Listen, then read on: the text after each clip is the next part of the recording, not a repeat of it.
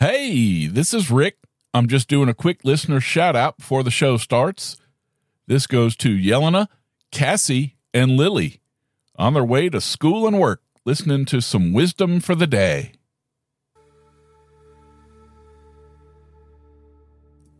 Welcome to Wisdom for the Day. Today is day 45. We are in the 5th chapter of the book of Proverbs, verses 13 and 14, from the New Living Translation.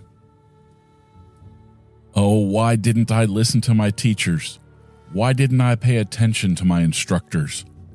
I have come to the brink of utter ruin, and now I must face public disgrace. Solomon warns his son, and he explains what will happen to a foolish son. The son will become an old man one day, and then he'll ask himself what his life achieved. He's going to see that he achieved nothing.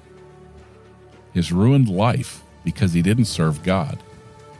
Instead, the foolish son served his emotions and his desires, and he wasted his energy on cruel people. His strength brought wealth to another man's home. We should think about our lives. Jesus spoke about this in Matthew chapter 7, 24 through 27. A wise man built a house on a rock. When the storms came, the house was strong. A fool built his house on sand. And when the storms came, the house fell down. We should be like the wise man in the story. We should build our lives on a strong base. That base should be God. When problems come, God will protect us, and He'll help us. But if we build a house on something weak, the house is going to fall down. That's verses 26 through 27 in Matthew. In the same way, our lives need a strong base. Our emotions are not a strong base for our lives. And if we trust our emotions, we're going to become very weak. We need to build our lives in God's way. Paul wrote about sex in 1 Corinthians chapter 6, 12 through 20. He said, "Your body does not belong to you. Jesus bought your body for a price." And Paul means the price of Jesus' death for us. We belong to God. Therefore, use your body to give honor to God. The Lord will guide the humble in justice and will teach them His way. But what about the not humble? The proud, the conceited, the arrogant? God won't lead and teach them because they're too stiff-necked, too self-sufficient to ask for God's help.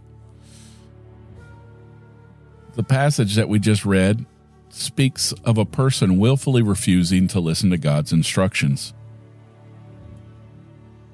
One of my former pastors had a sign hanging on the wall in his office, and it said, "When one door closes, it's probably locked and your key is on the other side." Like with many non-biblical proverbs, this has a grain of truth to it. Namely, if you willfully shut a door in your life against God's instructions, then it's going to be very difficult to undo. In the same way, if you say something snide or vile to someone, it's pretty much impossible to unsay that thing, no matter how much you want to. So let me ask you, do you need to control your tongue?